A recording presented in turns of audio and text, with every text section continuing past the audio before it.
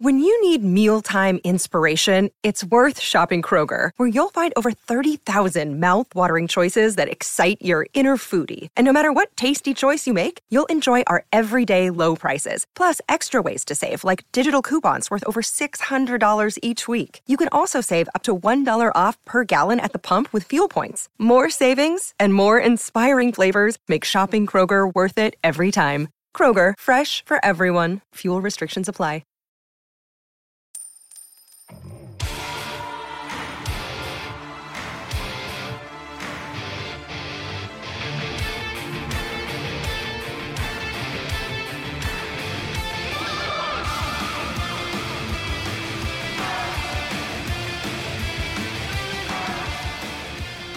G'day everyone and welcome to another episode of On the Turnbuckle here on mypodcasthouse.com. Tony Shebeki back with you after what was an exciting episode of On the Turnbuckle last week. Thanks to those who tuned in and thank you so much for your kind words that we always shared with Welshie and Lyle as well. Boys, it was a great episode last week and welcome back. Very good day, Tony. It was a big episode for us last week, and I think we'll reflect on that probably for the next few minutes. Lyle? Yeah. In your usual bed good, pose. Good to be here.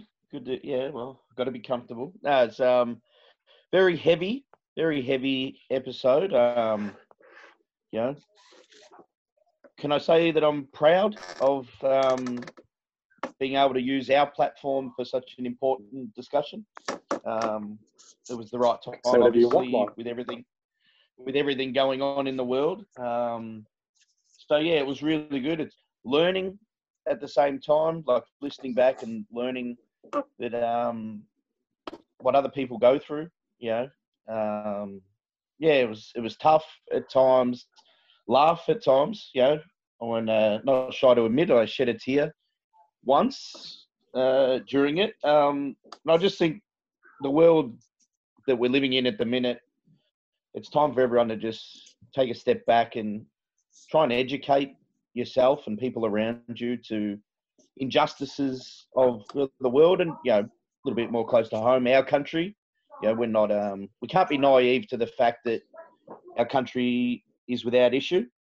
It's been going on for a long time. So, no, it was a really enjoyable chat. I know I got a lot of social media buzz, a lot of shares. I hope people continue to listen to it and share it to their mates that haven't listened to it. You don't have to be a wrestling fan to get something out of it as well. A couple of my mates, they're not wrestling fans, but, just hearing from the Indigenous wrestlers' point of view and what they've been put through and stuff. So, no, it was good. Yeah, I want to really thank Joel Bateman, Michelle Hasluck, Erica Reed, and Davis Storm for being so generous last week, not just of their time, but generous of themselves. I think they all left a piece of themselves on that episode. I know that they were all super nervous leading into recording that chat, and it's because they live this issue. This is something that it's not a new thing. The Black Lives Matter is not something that's just, like, it may have just come into a lot of our consciousness, but it's something that they experience every day. And I know that just running our social media since that episode dropped and responding to an overwhelmingly positive response, but just living that racism every day from a distance was exhausting for me. And so I can't imagine what it's like to live and experience it from a far more personal perspective, the way our Indigenous brothers and sisters do. And I'm really proud of the four of them for what they were able to produce for us last week. It definitely gave us our most social media engagement across all three platforms than we've ever had. And it's a testament not only to them, but also to our listening audience and our new listeners for how much they embraced the episode. Yeah, no, absolutely spot on, guys. I can't add too much to that apart from the fact that I was shocked with a couple of the stories because I just didn't realise how deep it was here in Australia and in our wrestling rings. I always felt that wrestlers have that more sort of camaraderie, and that stuff doesn't really go on. But obviously, things still do, and a lot of that shocked me. Well, Tony, you're an Italian Australian, Yep. and growing up in the era where you were at school, you would have experienced racism. Oh, a pure racism as a WOG. I mean, it was out there, and it was through the 70s. That was just, that was just a way of life. I was ostracised for having Italian and Maltese parents, for having a European background. There's no doubt about that. And some of the things that happened to me in the schoolyard were testament to that as well. And just, and it's, I would like to, the funny thing, not the funny thing about it is, the great thing about it is that I think our kids, though, which is great, have actually gone past that now. I don't think that racism lives with our younger generation as much as it may have in the past. Yeah. Well, I know when we had a conversation last week over a coffee, your kids aren't experiencing the same racism that you experience, No. which is, it's proof that we can get better. But as we learnt last week, we still do have a hell of a long way to go. Yeah. Well, one of my sons, my youngest son, he's five of his best mates. He's got 2 Chinese kids, an Indian, a Lebanese boy, and a Sudanese boy. So there's just it just doesn't live. You know, if you're a racist, you don't have that group of friends. No, we're especially like where we're from, the western suburbs, is very multicultural. Like when my kids first started going to school, 5 or 6 years ago, there might be 5 Australian kids in the class. There's 20, 22 kids in the class. So there's a mix of everything. So, all right, when I went to primary school, there was the one Chinese kid. And of course, because he's different, he copped grief. Where I'd like to hope my children's generation, they're going to be more accepting straight away because they don't know any different, because everyone looks different. It's not the one person in the class looks different. The whole class looks different now, which, is what Australia is. We're a very multicultural country. Yeah. All walks of life, all nationalities coming together. So saw a beautiful photo, I think it was on Facebook a week or 2 ago, of this little African-American boy and a white boy, and they both had their hair shaved so the teacher couldn't tell them apart. It was fantastic. And that's what it's like for our kids now.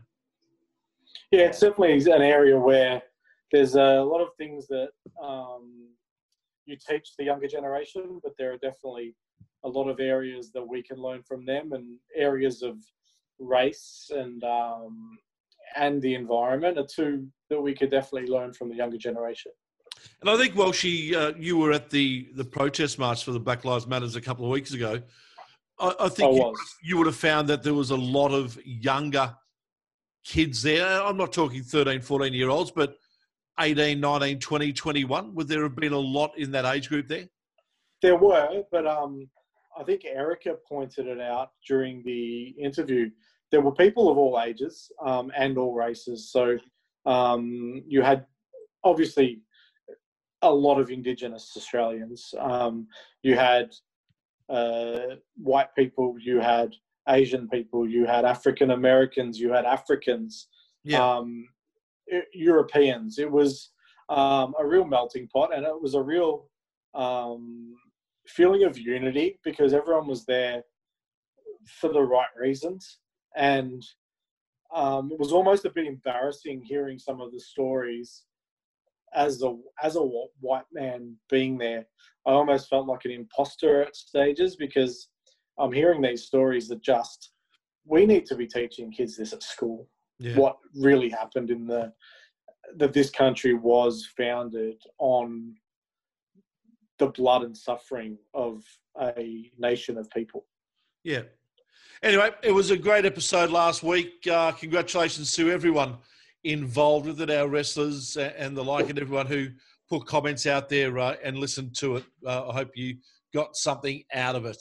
And be assured that as a podcast, we will offer the opportunity up at various times later on in the year, and you know, as the years go on, to other groups of people as well to share their stories and have a chat as well. So I think that's definitely something I'd like to revisit in around 12 months' time. Get those guys and girls back and make sure this kind of message stays front of mind.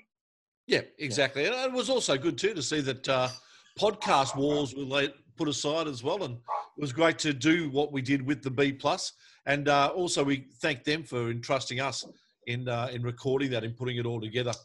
Let's not brush over that. It was really good to work with Greg and the team on that. And it's always a risk for two podcasts to put out the same episode in the same week. But some things are more important than whether you get an extra download or not, or whether you get a retweet. It shows that everybody can work together. Yeah. Yes. As long as the conversation got heard, it doesn't matter where it come from. No, exactly right. All right, time to get into our main interview for tonight, guys. And we're talking with a couple of people who are very heavily involved with Underworld Wrestling. Will it come back? I wonder. As we say g'day to Mark Williamson and Lara Lomax. Lara Lomax. Lara. Tony.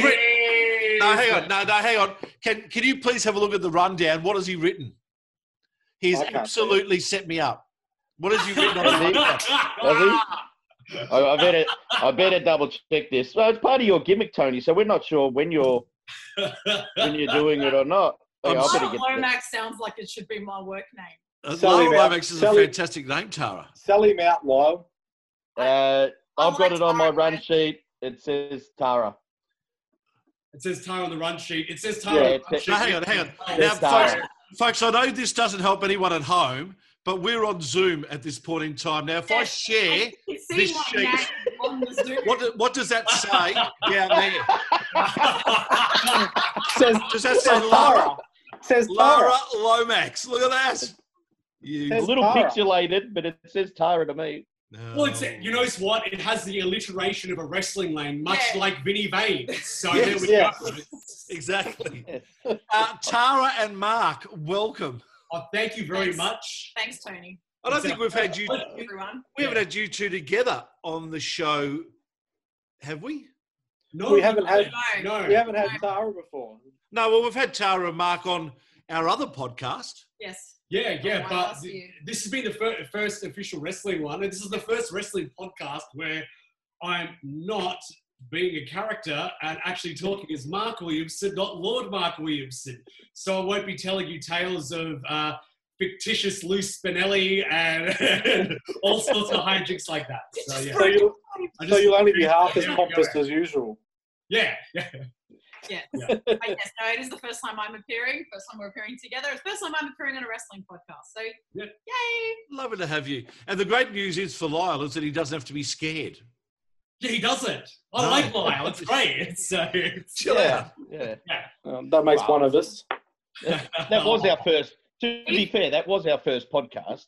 Yes. Well, we were shit out. That was the nerves plus Lord Williamson in the room. Yeah, I mean, it's good to see like the podcast grow and all that sort of stuff too. Like, you know, being the first guest, and this is the third time now. So like, I'm pretty honoured by it, to be honest. And you said you fellas have always supported pro wrestling and certainly supported Underworld Wrestling in a big way. So yeah, I mean, it's good to be here and actually talk for real.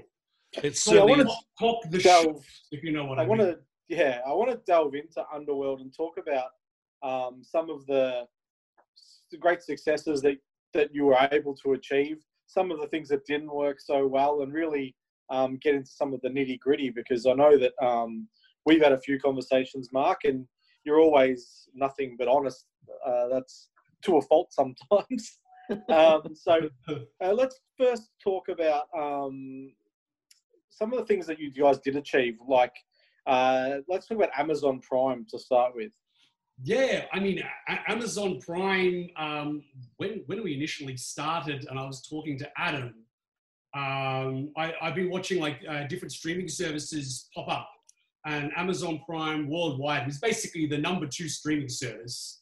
And I know it was looking to launch into Australia. I knew that it was big overseas. So I remember when talking goals and aspirations with Adam when we first started putting the ideas together with Underworld Wrestling was like, I would like to be on a major streaming service and I'd love to be on Amazon Prime in 5 years. And we got it in like 3 months. So our 5-year plan was just like, holy shit, how did this happen? Yeah, and so as I said, we landed on Amazon Prime. We were approached by a distributor, Bounty Films. They saw the concept of this underground fight club, a different style of professional wrestling, and they thought it would be really good to put it on there and experiment with it. Because as I said, Leslie Morris, who works for Bounty Films, like a great supporter of ours, did lots of work getting us on Amazon and work and getting the actual product up on there. He said a big wrestling fan, and he said he took a chance with us and it worked well because he said he actually was the person responsible for getting Shikara on Amazon as well. So Shikara being on Amazon was on the back of the success we had on Amazon. So, I mean, we've helped that, yeah. Nice to be able to help out those little promotions. From Exactly. Yeah. But I mean, it's the good thing of being on something like that too, because as I said, it lives an ongoing life. People are still discovering it, especially with, being in pandemic times and people are looking for things to watch, and being one of the only wrestling products on there. When they want other wrestling stuff, Underworld Wrestling comes up, then yeah, we're getting views from all over the place. Is that a dog in the background? Yeah, sorry about that. My dog's a piece of shit at the moment. Well, you did just have him neutered, so I can understand. Yeah. Feel free to mute yourself whenever you're ready. That's fine. Mark is losing balls. Yeah, Get him off now. Get him off. But yeah. A lot of promoters, Mark, have tried to get their promotion, whether it be on Foxtel or whether it be on Free to Wear or whatever it was. What was the difference between what the product that you had and what others have tried to put together that actually got it onto a major service? I mean, where ours was very different. Ours was like a kind of experimental, weird, out there bonkers wrestling product. Like we were very different from anything else. I mean, Adam had the great idea of, as I said, that kind of that league with the rules and all the different ideas and kind of having rankings, making it a sports-based product. And I know that term's been thrown around a lot, but we were actually a sports-based product. We wanted something to, and his idea was to have all the matches mean something, because it's actually you're earning points. And it's a way for us, we can show to the crowd the kind of difference in levels of the card. So you've got your main event guys with kind of points building up. You've got your mid-card guys with the middle range of points, and your lower range kind of jobbers, as you were, enhancement talent with many points. So we're able to tell those kind of stories, and just for it to be a very different thing. I think also from an aesthetic point of view, a lot of work went into creating an aesthetic that was a little different. Yeah, Adam's first, go with directing, and I think he's done an amazing job to actually do some really unique styles for how to shoot the ring. Oh, that actually is a weird phrase in a wrestling context. But actually how to actually, give the idea that you're actually there right beside the ring. So that was quite different, I think, from what I've seen of other, more indie promotions on screen. Which is simply just, you're recording, and which is, obviously within context, that's really the way it's got to be. But Underworld really try to go with a different aesthetic. As well as I said, Adam worked heavily with Paul Puccio from Dingo Cross Films. So they created a visual style, which, like I said, a lot of other promotions started using, like the sort of promos. They were all of a sudden, after we started doing a few shows, we had a lot of indie promotions coming with similar style for their promos and trying to look a bit gritty and all that sort of stuff. But that was the style that Adam and Paul created, and it was, it was their effort to make, to add to a different product of what we were doing. But I think it's important too, in the context of the discussion about, getting it on the streaming platform. It made it a lot more complicated as a live show.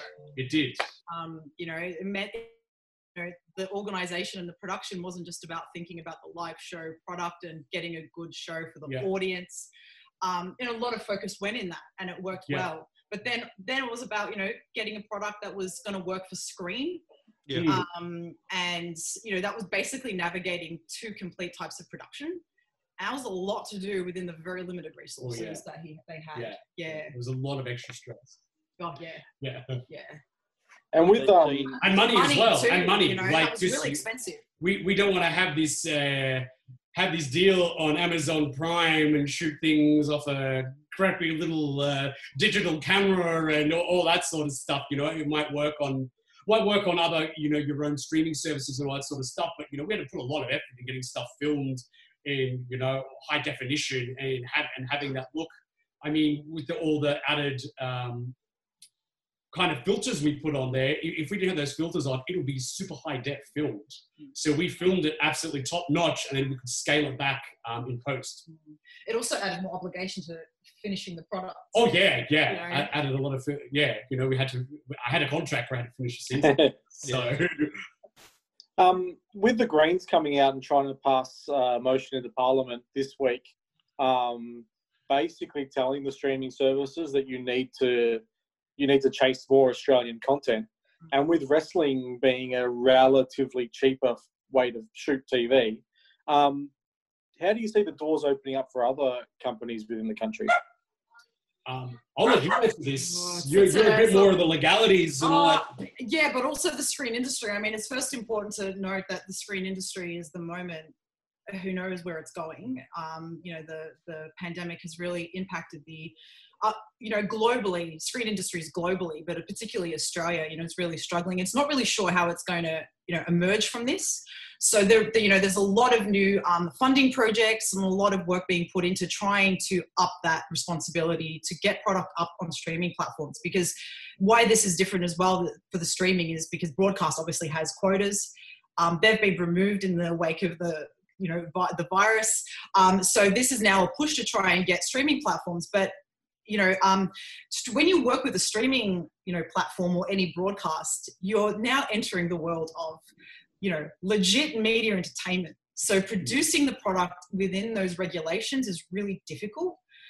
So we have been working on, so I got brought on board, it's about a year ago now, to try. So I helped as publicity manager of trying to get the full season up on Amazon.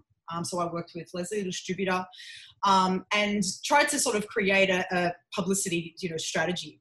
But that was also trying to go into our next strategy, which was to create new iterations of Underworld.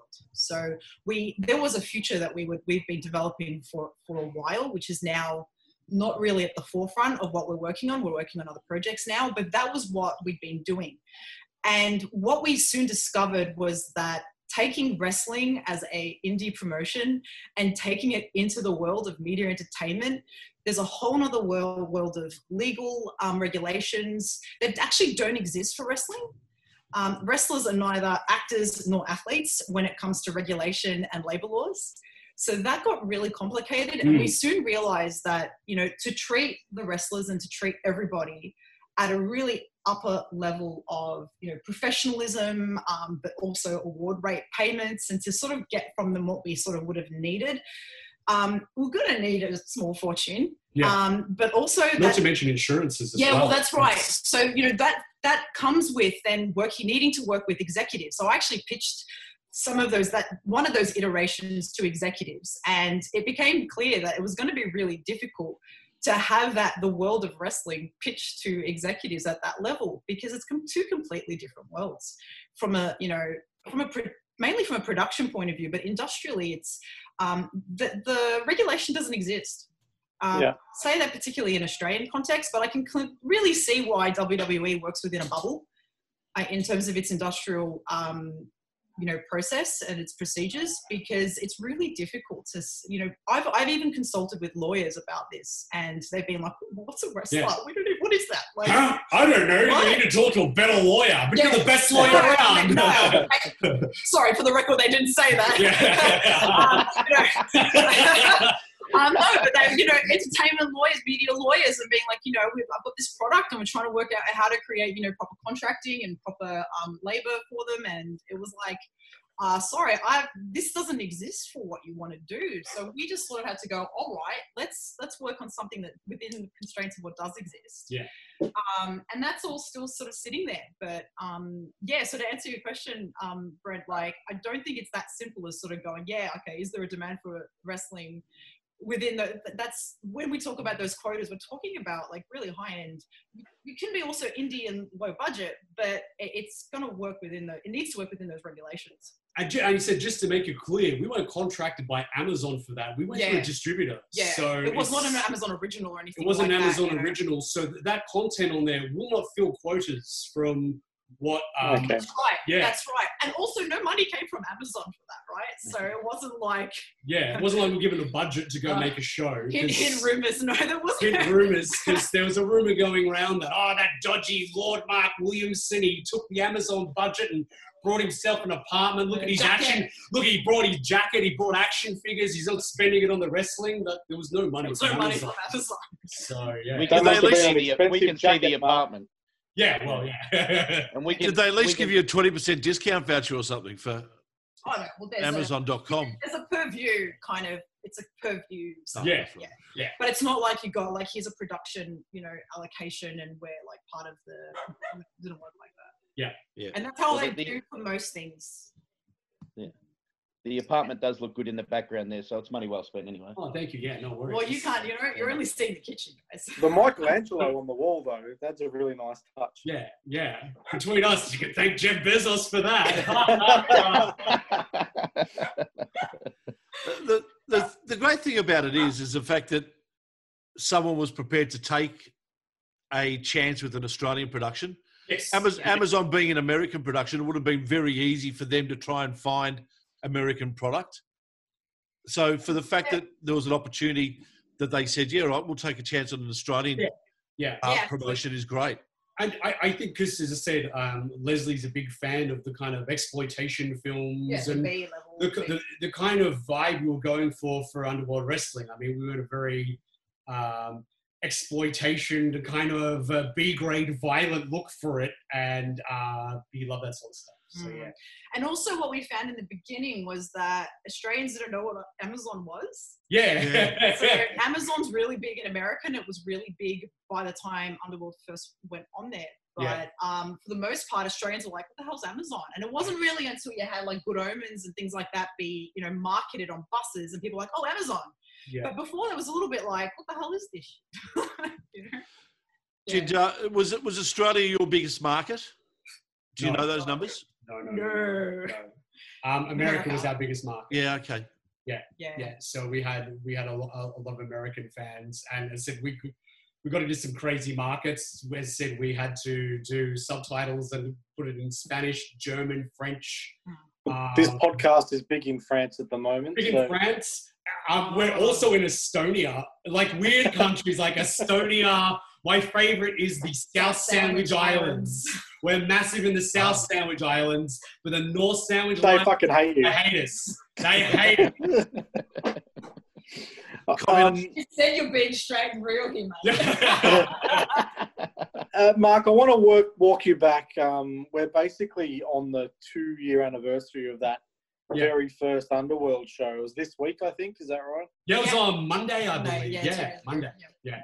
I want to take you back to that day, because basically anything that could have gone wrong for a wrestling promoter went wrong for you that night. Do you want to talk us through some of that? I can honestly say that first show was one of the worst nights of my life. It was just, I have grey hairs in here in my beard from that first show. Like we went in with a lot of online hype going off the Kickstarter. We had spent a lot of money on advertising locally. As I said, it was honestly, like, we took a massive bath at that show. That Kickstarter basically paid for that first show. That's it. Like, a lot of people was talking about Kickstarter. Oh, you got a Kickstarter, you got lots of money. $9,500 doesn't go very far. I hate to tell people, $9,500 isn't a lot of money. So that basically covered, because we gave away tickets with certain tiers in our Kickstarter. So most of our crowd with the Kickstarter, and I'll give you the tickets, it's quite embarrassing. We sold 30 tickets to that show, plus the free tickets we had from the Kickstarter crowd. So it was horrible. It was absolutely horrible. Not to mention, we had, we had we were providing a food truck to do some different food. That cancelled at the last minute, and we had to chase around getting different food for that. And also, I said the horrible thing which happened in the main event with, Carlo knocking out Sid Parker. That was just, that was horrible. That was just yeah. It was, not good. Yeah, I know that I saw you after the show, and you. There's no way I was going to have the balls to go and talk to you, because you looked like you wanted to strangle someone. Oh, it was just, yeah. And I said it wasn't good. Like, it was just, and as I said, that knockout too further fractured my relationship with Sid and Erica Reed. So it just started to cascade. And the events of that main event, because we were building a storyline heavily involving Sid Parker and Erica Reed and Carlo, and as I said, that got up in smoke at the end of that main event. We had to basically change our whole season, our whole plans, which, it happens in wrestling. Injuries happen in wrestling, but that did change it. And as I said, it fractured our relationship even further. Not to mention, then we had Carlo break his arm the week after the show, which then further our plan B turned to about plan E by the end of that week after the show. So yeah, it wasn't good. It's for a lot of online hype that was going around, it certainly didn't live up to it to me. But as I said, that we managed to turn that first show disaster into selling out for our last show.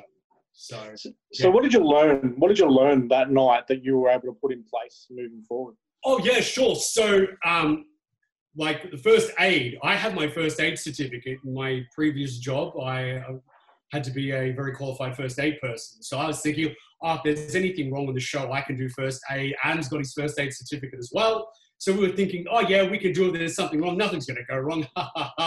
Went wrong. And then realized I just had a segment with Sid Parker where he's basically yelled at me, called me horrible names and all that sort of stuff, and we kind of didn't like each other. So if I went out there to do first aid on him, it just would have blown the show. It just would have blown the kind of kayfabe we were trying to put across with the product. So we implemented hiring a dedicated first aid person. Like I said, Adam and myself had the skills, but we need to have someone separate from us. Because the show, if an injury happens, the show must go on still. And it's not good if the promoter needs to go away to go to hospital.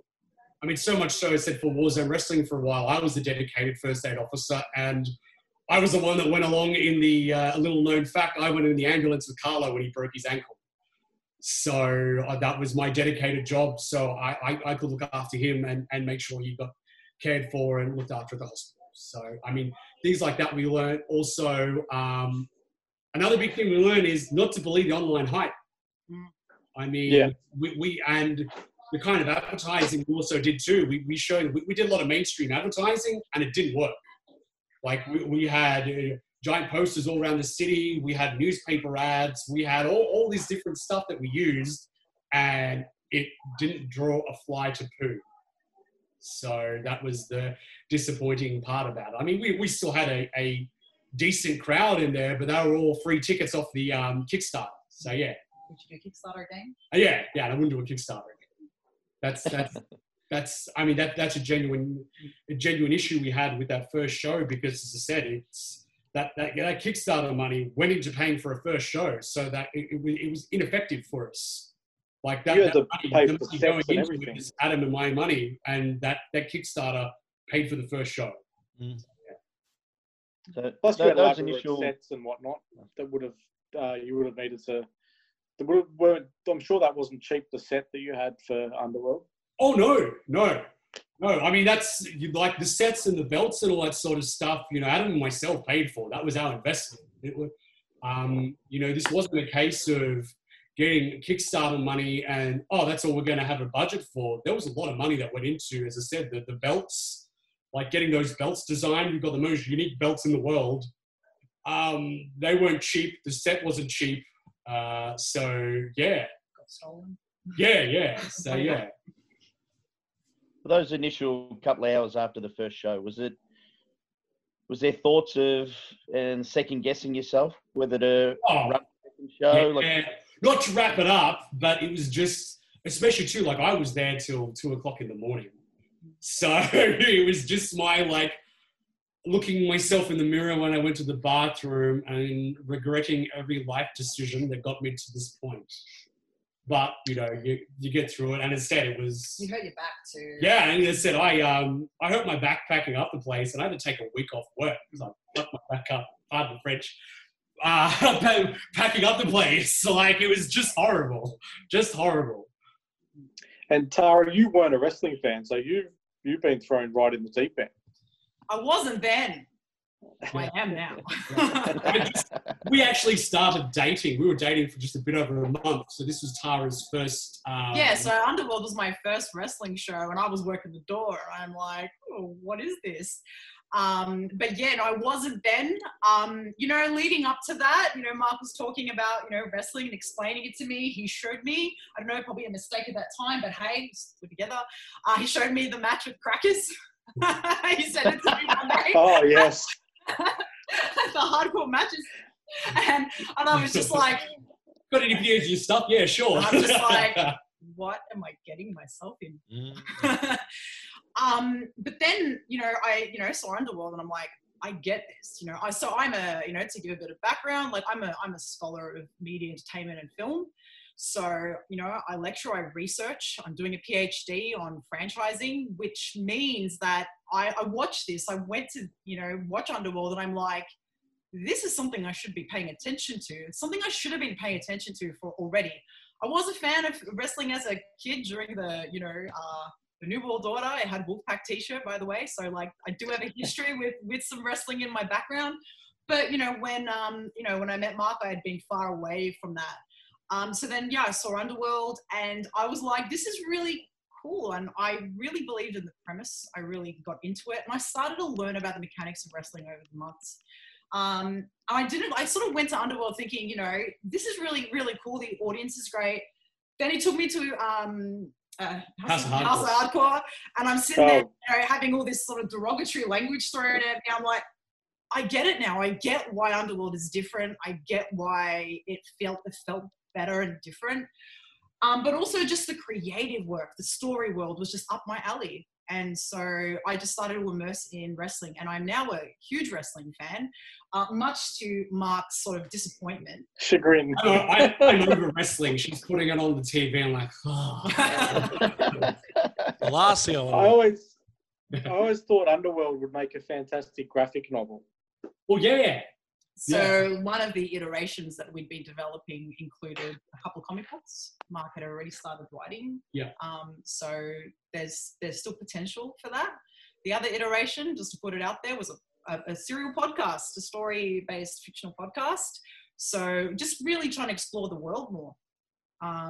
But, you know, yeah, that's all there, ready to come back to maybe, who knows? But the big files in development. Yeah, I've got a lot of development work that, you know, did a lot of work basically when I came on board, I basically did an analysis of its story, you know, its narrative design, and sort of try to get to the nitty gritty of what made it tick, and sort of to help it see how we could actually, you know, give it a life of its own. But yeah, no, in terms of my wrestling fandom, yes, I'm a wrestling fan. I love wrestling. I've had a lot of people that continue to throw around, you know, Tara's from outside of wrestling. I'm like, no.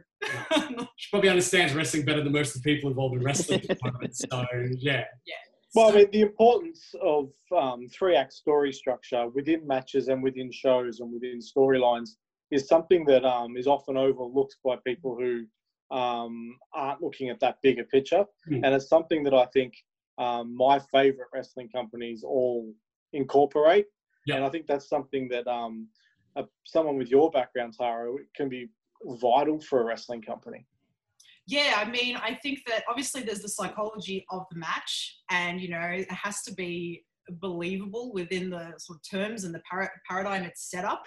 But sort of bigger than matches as well, it's the blurring of the, you know, what's fiction, you know, what is fact. And, you know, it goes into things like celebrities as well and the way they're constructed, the way that boundary blurs. And I think that's a problem, you know, with the way some wrestlers maybe brand themselves, blurring their own lives now with their gimmicks and their own, you know, their wrestling persona. And it's like, keep it separate, guys, you know, understand what you're working with. Yeah. But also the actual world itself. And that's why Underworld, I think, was particularly up my alley. But, you know, more than that, like, I'm a huge WWE fan. Maybe not what it's doing right now. But, you know, even something like that, you know, it uses soap opera formula. And it taps into, you know, historical modes of storytelling that I just don't think it gets enough credit for. Well. I mean, I guess going off what Tara says as well, like what we try to do in Underworld Wrestling was create rules to our own universe. I do say that is a problem with a lot of modern wrestling these days, is there's actually set up rules to this universe and everyone just kind of seems to ignore it because it's like, oh, it's a performance, you know, this is all where you do that. And everyone's kind of, if you're creating a world to perform in, you need to follow those rules in that universe. You need to be able to follow it. So, as I said, as a fan, as a spectator, can watch it, can understand. And then, you know, you might know it's a performance, but you're believing in that world. And I mean, that's what we try to do with Underworld. So, yeah, I remember the week of the first show of Underworld, we actually had JXT in the studio with us. And we were asking him about the show, and we asked him a question about the rules. And he's like, oh, I haven't even read the rules. Little did we know how much he was kayfabing us at the time. That was actually the character he was going to be playing. We had him as the fish out of water, you know, coming in as a pro wrestler to a mean fight club. So, yeah, and we told all our wrestlers, too, if you're doing anything regarding Underworld, promoting it, we want it in world, in character. If you're talking about it, we go, oh, yeah, that's just a promotion I work for. We didn't want that. So... it worked really well because we started explaining the rules to him, I think. Yeah. He was the perfect choice for that for that character in the show. That's for sure. Yeah. Very fun. Go Lyle. I just want to know: were you creatively fulfilled at the end of it? Yes.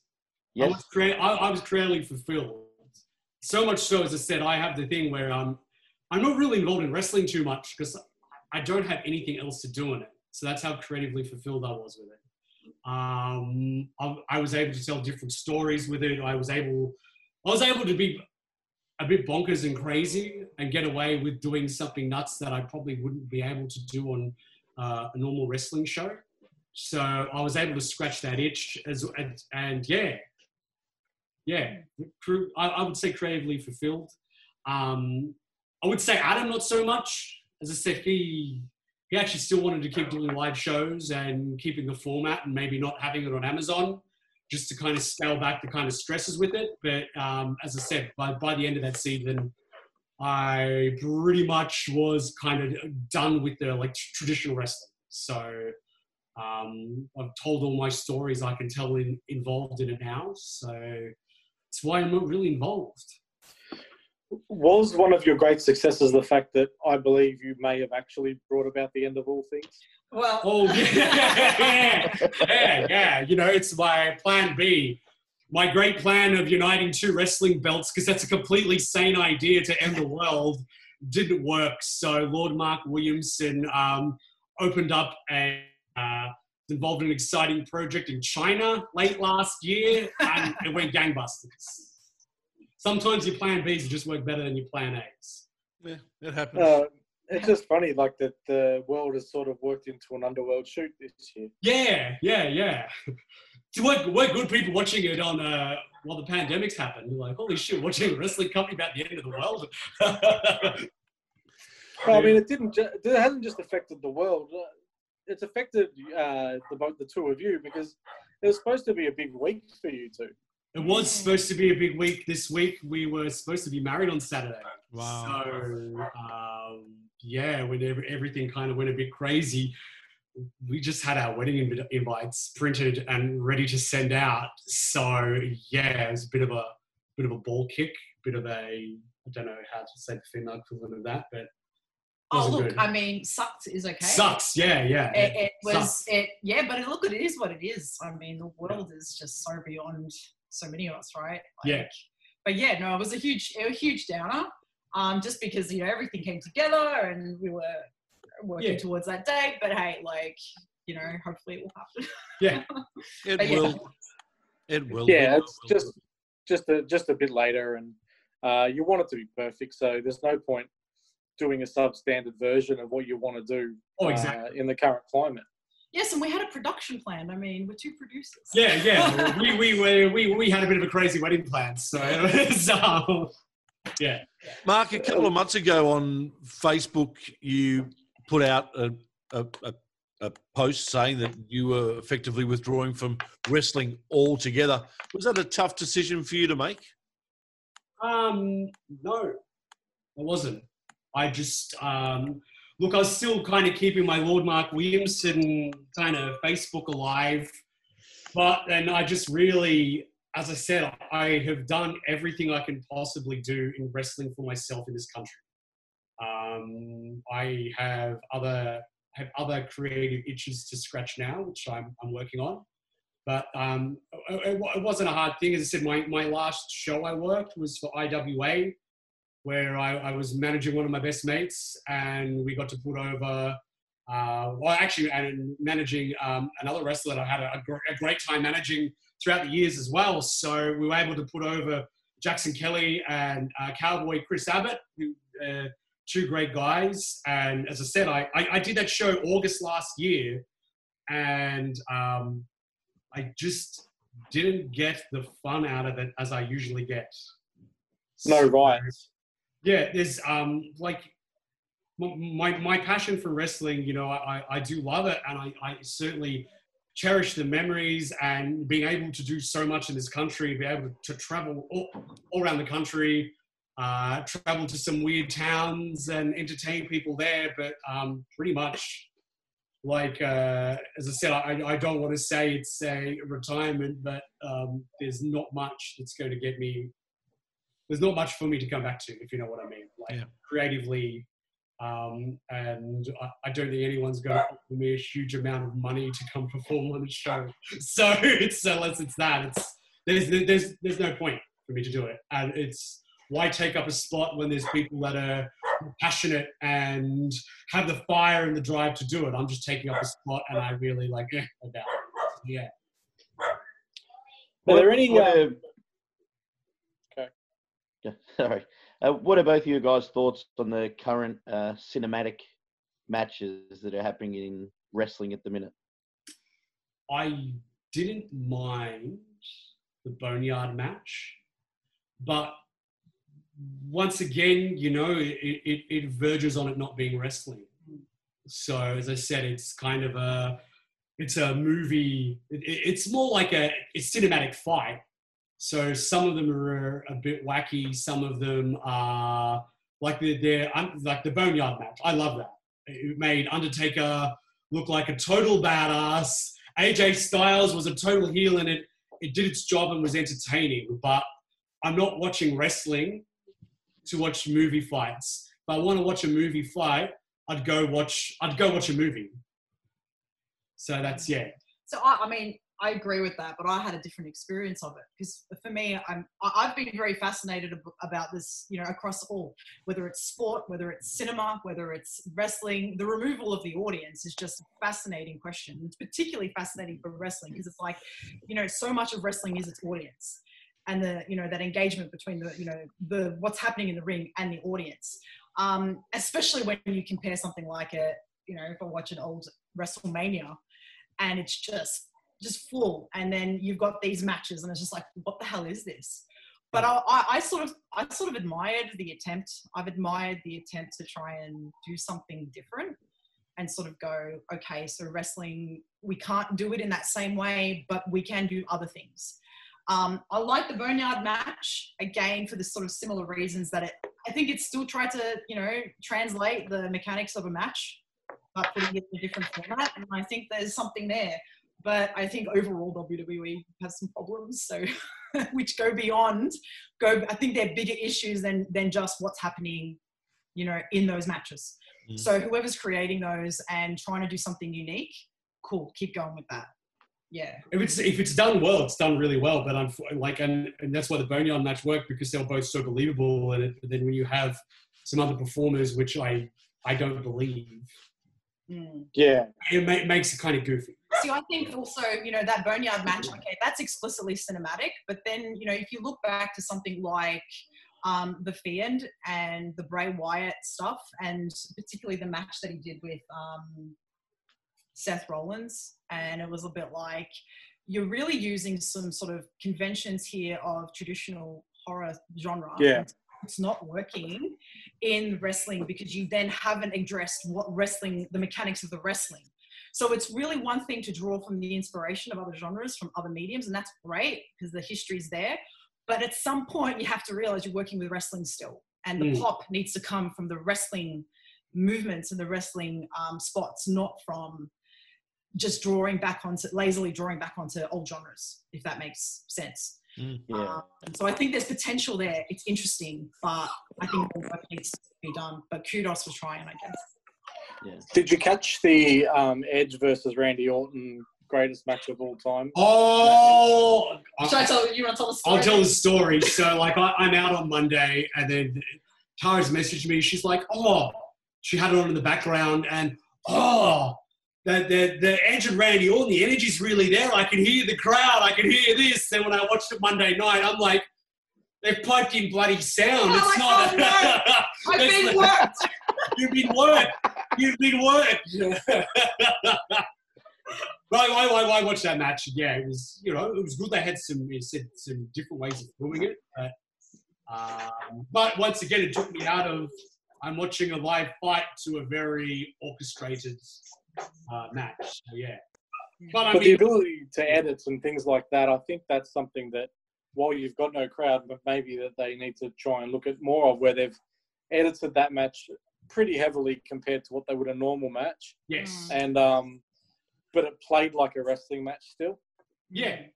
I think the biggest problem with this whole audience is, wrestlers working a non-existent crowd. It's just like, look up, who knows where that's like, I have no idea where that might be coming from, but I'm just like that is just not appropriate. Work within your constraints. Yeah. It's okay for R-Truth to do it because his character is that of an idiot. Yeah. Now, Mark, you are not scared of heat, and you're a traditional heel who basically your whole career is whipping people into a frenzy. Yes. I just wanted to talk to you about modern day heels, and they've got all these extra tools at their disposal with social media. But I know that Tara mentioned it earlier, the blurring of the lines between the human being and the character. What do you think you would have done with Twitter back in the day? With Twitter? Look, that just would have taken, if I was to be Lord Mark Williamson on Twitter, I'd be wasting my day working people up. It'd be nonsensical arguments. There's a reason Twitter is Donald Trump's favorite social media. It's a very, very, very divisive platform. Now, the last couple of years I've been using Facebook, a bit of a lesser reach, because, as I said, I'm not going to have people start arguments with me. And, if you see a goofy photo and me ranting and rambling and not spelling things correctly and just being a bit of a dick on there, you can kind of get a bit of a visual picture as where I think with Twitter, it'll cause too many dramas, too many problems. And there's a reason I'm not on it. I don't. As long as you don't drop your phone when you're videoing. Yeah, as long as you don't drop a phone with a video. Oh, anyone who knows, knows. All I'm going to say about that. Anyone who knows, knows. And if you don't, you should. You should, yeah. I just think there's a problem, though, with not... I mean, I've had to observe, people not really understanding that Mark's been working everyone. Yeah. And like even on my Facebook, I had wrestlers going, "Oh, you're being a real jerk. You're being that." I mean, when we was working with Gino, so Gino got everything I did. I mean, I was for months talking about working at Mumbai City Wrestling as part of the Pistol Pals with Good Luck Successi and making a jackass of myself to build so I could interview Gino on a segment. You know, he understood it and what other people didn't understand it. Then when we were working in Underworld, we had the thing where, I turned on Gino and I'm publicly slagging him off. And there are wrestlers who are going to Gino going, "Look what he said about you online." He's like, he's working. No, he's not. He's an asshole. He did everything he said. I mean, that was the picture that we sold as a raffle picture that I think you won. I've got it. I've still got it. I've got it. Yeah. There was wrestlers who should know better, and people in management of companies going to Gino, "Look what he's saying about you online," and he's just like, "What the hell's going on?" It's just, but as I said, it's that kind of blurring the line. And I said, with social media, I was, if you went on that Lord Mark Williams thing, I was a total dickhead. I make no regrets for it. And, there's sometimes I enjoy being a dickhead. Like, it is fun. It was fun to kind of have that outlet to be a dickhead, but I enjoy being Mark Williamson more than I enjoy being Lord Mark Williamson now. So kind of the dickhead thing I don't need to do because it's all out of my system. But, And you've always got work. Yeah, well, I mean, I get views at work and people hating me for no real reason. So it's, it's... But I mean, I felt during that first show and even the second, hell, all of them, everyone just didn't know how to take me because they're like, "Wait a second, he's a like, what is he? Is he shit?"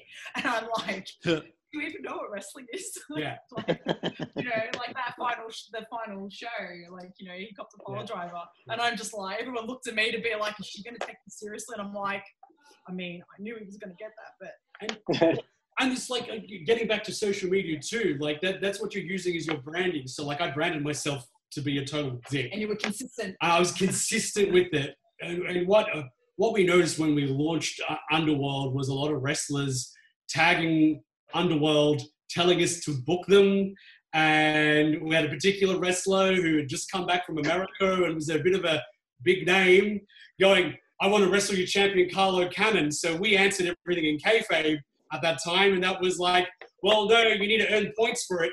And he got insulted that we answered that to him on social media. Like, it's just, this is your brand. You're begging for bookings and tagging us to say you want a match. Like, no, it's just, you got to use it a bit smarter. I'm not saying mine was the smartest way because like, it was a bit of a detriment because a lot of people who are involved in wrestling who don't know me think I'm a total wanker because of my Lord Mark Williamson face.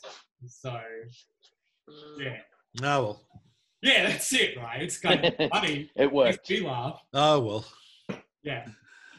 Hey, guys, thank you so much for joining us tonight. We really do appreciate it. I hope that wrestling hasn't lost you in total. I hope that one day there might be another day for you to come back in because the character... There'll be a make call a favour in at some stage. Yeah.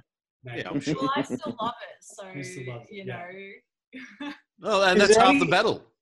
Is there anything you can hint at for your future creative endeavours, or is it all still secret?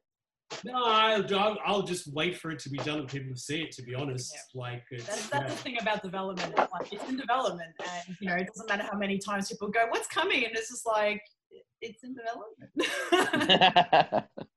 Well, hopefully we can get a chance to chat to you after it's developed. No, excellent. For Beautiful. Sure. Mark, Tara, thank you so much for joining us tonight. Really do appreciate it. We'll catch you again soon. Thanks, guys. Thank you. Thank you.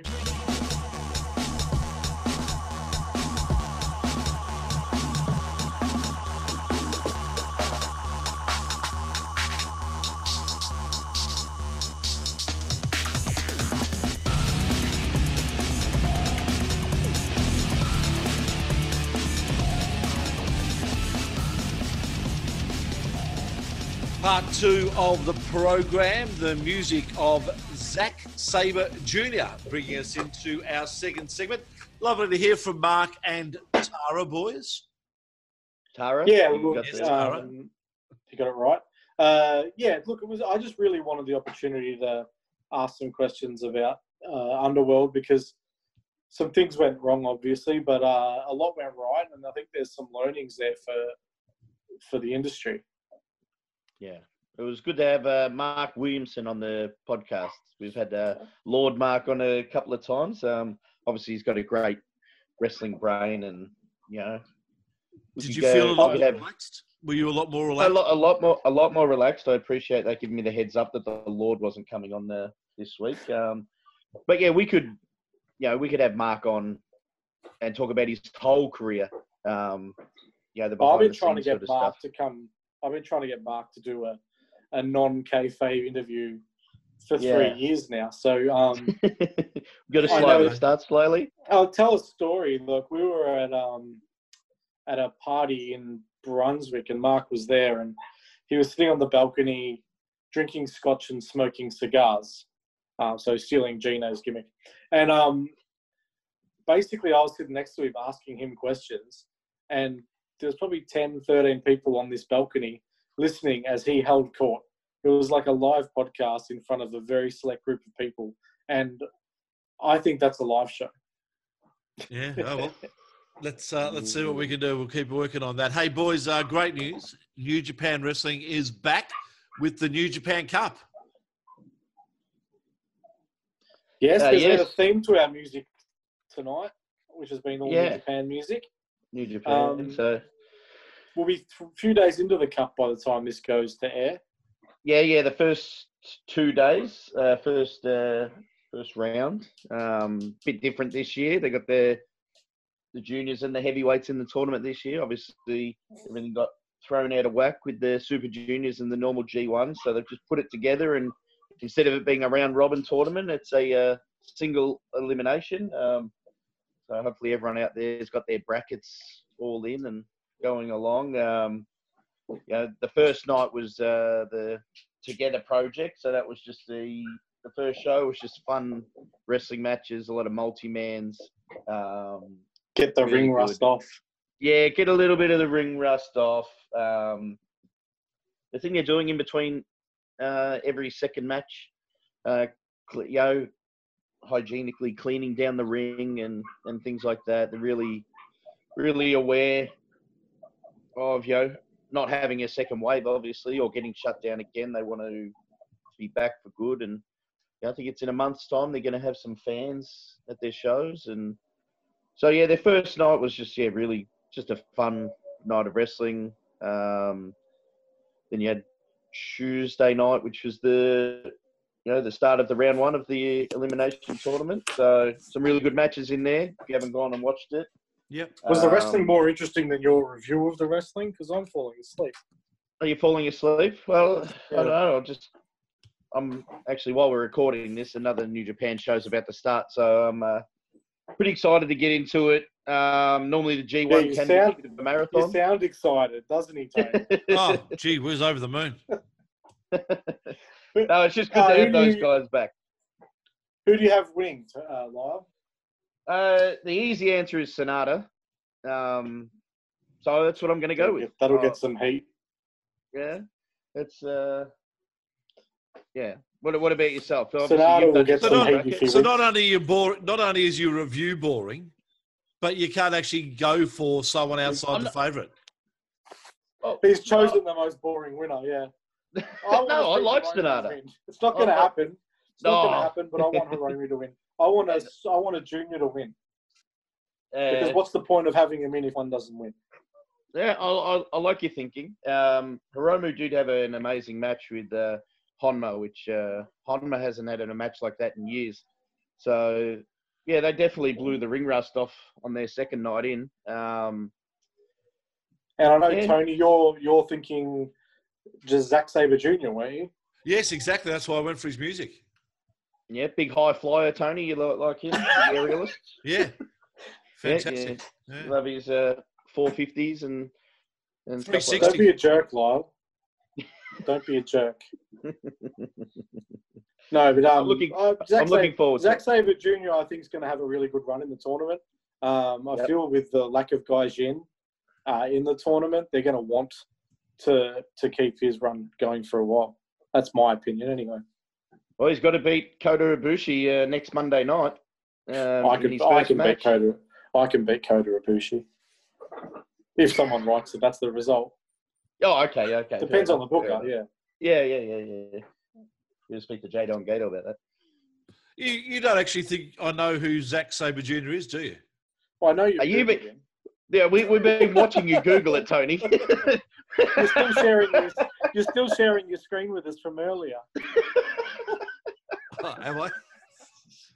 You took a while to reply to that, Tony.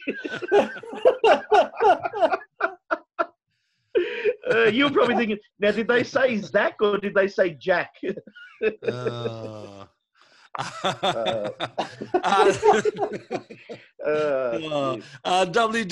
COVID-19 case, one of their development channel has stopped production of their Tuesday night show. Also, I want to get your thought on what you thought of the family and friends that were allowed in the crowd at Raw and not masks. We all know why the family and friends were allowed in the crowd, because the talent had COVID-19. Yeah. I think my main concern coming out of it was that being told if you want to wear a mask, don't come. Basically, is my main concern is the workers finding out that someone got COVID-19 at the same time that I found out that one of their workers got COVID-19. That's a concern, but obviously they've cancelled their tapings. They're testing everyone, and they'll get back to work tomorrow probably. But not probably. They will. They suspended for 1 day. Well, that's provided 19 people don't come back with COVID tomorrow. Oh, well, they're not going to come back in 1 day. The tests, they'll test back pretty quickly. Yeah. They'll have a lab. Yeah, they'll have a lab on site that does that. I think. Is there a chance that some of the wrestlers won't want to get tested in case they get found for something else? Well, no. No, they already test, Tony. And there's not much you can find when you stick a cotton bud up the nostril. I think, and you'll only find what you test for. Yes, yeah. Okay, fair enough. And, what did you think of Backlash and the greatest ever match? Well, by name, it was the greatest match ever. Was it in the top 10 greatest matches ever? Well, that's subjective, Tony. Not for me. Yeah, no, that's what I'm asking you guys. It was it or wasn't it? But for me, no. Would it be in the top match of Randy Orton's career for myself personally? It could be. Without his looking into it. Christian. His matches against Christian. Yeah. It was still a really good match. It was a really good match. Other than unfortunately being tagged with that name, a lot of high expectations and stuff like that. But the two guys had fun with it on social media, saying they had the greatest coffee ever, and I thought it was shot well. It was a really good match. Things that really worked was I love the Howard Finkel tribute at the start. Yeah, thought that was very nice. That's the kind of thing they can do at the moment with the pre-taping shows. Yeah. And I liked that it was an old-fashioned match. It sort of built and built and built. And then at the end, there was lots of finisher kickouts and things like that. So the match kind of got more modern as it went on, which I enjoyed. Got to see all of Edge's greatest hits. All of these big moves got used. He went to the well to try and win with Christian's move. Told a real story. I enjoyed the match. It was long, and I don't often enjoy matches that are that long. But it was the best match on that card, and there were a couple other matches I enjoyed on the card. So it was a decent show to watch. And unfortunately for Edge, he got injured.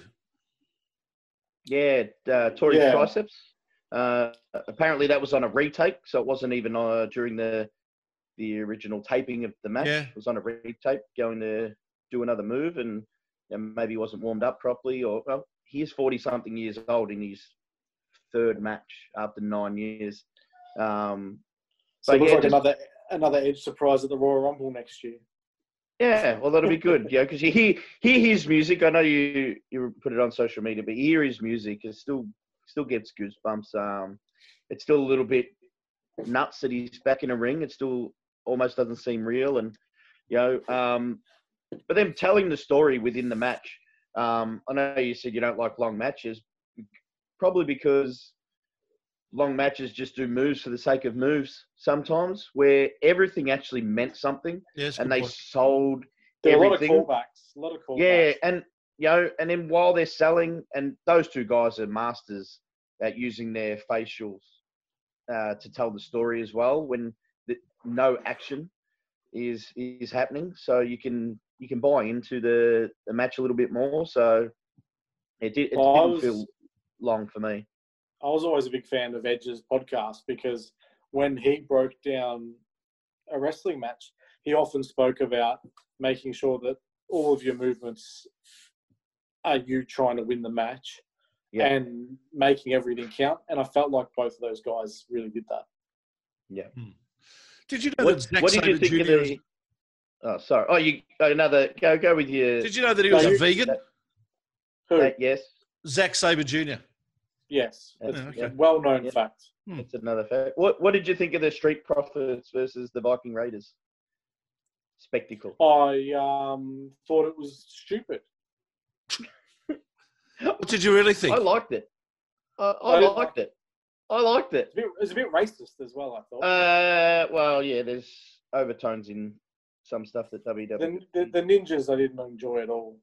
I took it for what it was, as like a DDT style match on a WWE program, and I didn't watch the pay-per-view live, so it wasn't like messing with my enjoyment of going in and out. I just watched the matches that I wanted to watch. It was halfway through the match before I realised what they were doing as well. I was sitting there, I thought it was the pre-match, and then I'm like, this is going on a bit. Yeah. What the fuck am I watching? It was... Obviously, I don't want to see that on WWE all the time, but a little bit of stupid entertainment, it worked for me. I've liked a lot of the cinematic stuff. This one was not for me. Fair enough. WWE, they tell me, has had a bit of a change in its creative talents. Yeah, so Heyman's been given the lemonade and stars, and Bruce Pritchard is now running both shows. Wow. And I know that he's persona non gratis, but Jim Cornette made a good point that Bruce Pritchard is not that he's good creatively, it's just that he knows what Vince likes. Yeah. Yeah. So, so that's why Vince just keeps him around. Yeah. But, what's this? He's on his third or fourth run with the company. You're right. He was already working 24 hours a day. I don't know where he's going to find the time to write a second show. Yeah, well, he's about 60, isn't he? He's 60 odd, yeah. Oh yeah, he's got to be up there. And former guest of the podcast. Yeah, he's been on the podcast, and hey, he went back to WWE after he got on this podcast, Tony. So what does that say? Yeah. So did Bischoff, but that was less successful. Yeah, correct. He did well in catering, I'm told. So, but what even watching Raw this week seemed a bit more of the storylines being told throughout the show a little bit more. I enjoyed that aspect. So for me, WWE for far too long has been promo at the start. They say what the main event's going to be. There's some throwaway matches and segments. The main event happens. The end. Whereas I thought there were 3 or 4 storylines building throughout the night. They swerved us on Christian, which we should know better. We really should know better. But we don't because we're idiots. But I thought it was written with a story arc designed to keep you hooked. And it was their highest rated show for a long time. And I feel Yeah. like that's the case of people were actually messaging and tweeting about it, encouraging their friends to start watching. So it'll be interesting to see what their final hour ratings were because I didn't look. But yeah, I thought it was enjoyable. The issue is, do they keep doing that? Who knows? Because usually you have a hard reset, new creative team. They do something different for 3 weeks, then they start phoning it in again. So we'll wait and see. Yeah. No. Time will tell. All right, boys, that's it. Big show. Thank you so much for joining us. We can announce a guest for next week, we believe. Well, Lyle's booked the guest, so we hope that it's going to be a guest for next week. The guest is... We know his track record. I do. Oh, Guy, my track, yeah. the author of Nitro, The Incredible Rise and Inevitable Collapse of Ted Turner's WCW, will be joining us, Lyle. So let's hope you've got that right. Yes, that is the correct author's name of that said book. That's an amazing book. How did your I've read time it conversions go?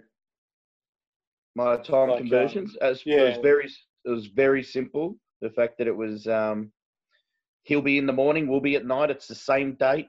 It all works out nicely. So the times. Yeah, Have you been double checking the times? I double checked it. I Googled it 3 times just to make sure. Even made sure that it was right with him as well. So we. I don't So think now he thinks you. I don't think he appreciated the fact that initially he was going to be with us at 2:00 in the morning his time. Oh, well, that I'm glad you worked that out. Yeah, no, obviously, yeah, that's why I went back 3 or 4 times double checking myself. Yeah, it's. Well, in all fairness, though, Tony, that's because when Lyle said what time he's going to be in the United States, and you said you gave like 1 hour window, and that's the only time you were free. Correct. Come on, Tony. Before we go, mate, give us one more Zack Sabre stat. What do you got there? What do you got a fact for us? The fact that he defeated Adam Cole and the Young Bucks in Pro Wrestling Guerrilla.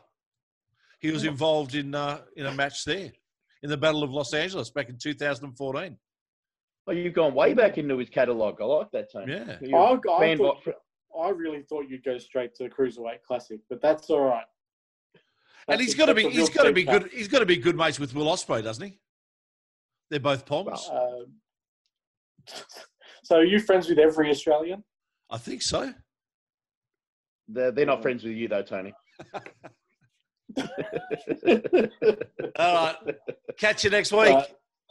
See you, jerks. Thanks for joining us, folks. We'll catch you next week right here on The Turnbuckle on mypodcasthouse.com.